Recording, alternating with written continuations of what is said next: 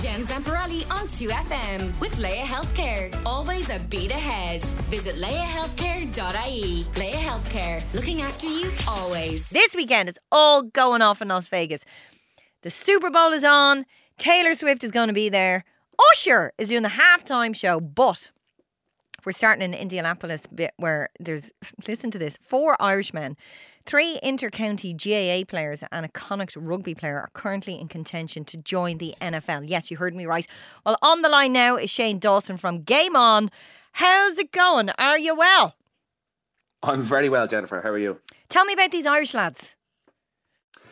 Yeah, so as you mentioned, 4 Irishmen, 3 prominent Gaelic football goalkeepers and 1 former Connacht rugby player. So former All-Star and Monaghan legend Rory Beggan, down goalkeeper Charlie Smith, and Wicklow's Mark Jackson, who scored over 100 points for his county over 8 years on the senior panel, will be joined, as I mentioned, by Darragh Leader, ex-Connacht rugby player. They're flying over for a month-long kicking camp as they close in on the pursuit of an NFL contract. So they've kind of done the training, and now the combine starts start of March, so start of next month really. Okay. And that's when we'll see if they'll get an NFL contract. Shane, how does something like that happen to an inter-county GAA player? Do they get scouted? Do they put it in? Do they throw over a CV? Do they send a video? How does it work? Well, actually, Darragh's brother, Tig Leader, he's been appointed the lead coach for the kicking and punting group by the NFL's International Player Pathway. So it's a new enough concept about kind of getting international players over that might come through the traditional routes of universities and everything in America. So what Darragh's brother Tig is doing, he's leading 16 athletes, 8 countries across the world to the combine, and then they'll try and earn their spot on the NFL roster. So you are kind of scouted about who you know as well, I would suspect. But I'd say the NFL, under Tig Leader and his group, are having a close eye on the GA. We've seen it before with the AFL in Australia. A lot of players were scouted to go to the AFL. So who knows? This might be the start of a new trend. It's crazy. Okay, so they're all named as kickers. So if they get picked, what kind of money are we talking? What are we talking here? It varies. So like the average annual salary for a kicker is $2.5 million.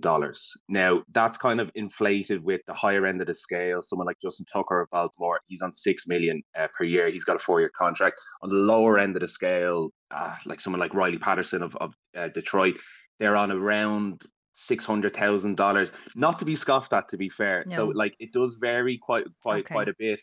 You'd imagine the rookies, though, the new guys, they'd be on the lower end of the scale. But when I say lower end of the scale, still healthy 6-figure sums. Still decent.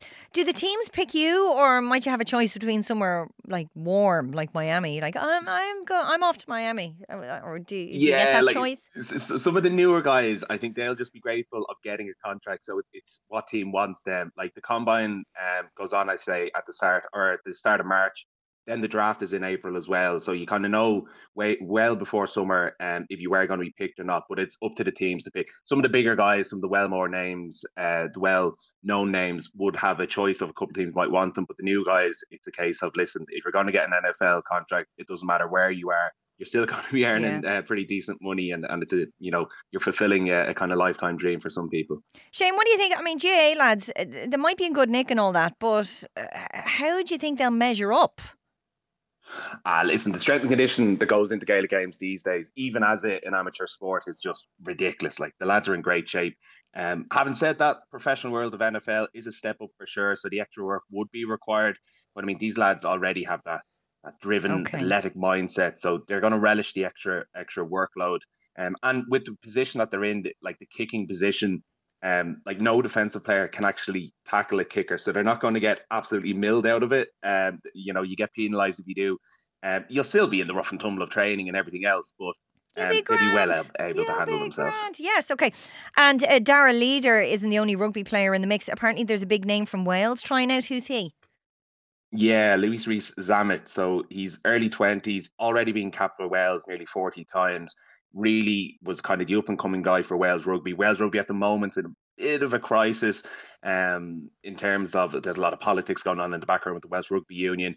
They're at a bit of a lull. So a lot of hope was placed on this young man, Louis Rees-Zammit, to be kind of the bright talent coming through. and then he's opted to try and go off to the NFL in the combine as well. So massive blow for Wales rugby. But listen, he's great, Nick. Such a fast guy. He's not a kicker, so it'll be a different position for Zamet, but definitely has a chance of making it. Okay. And when are we going to find out about our lads?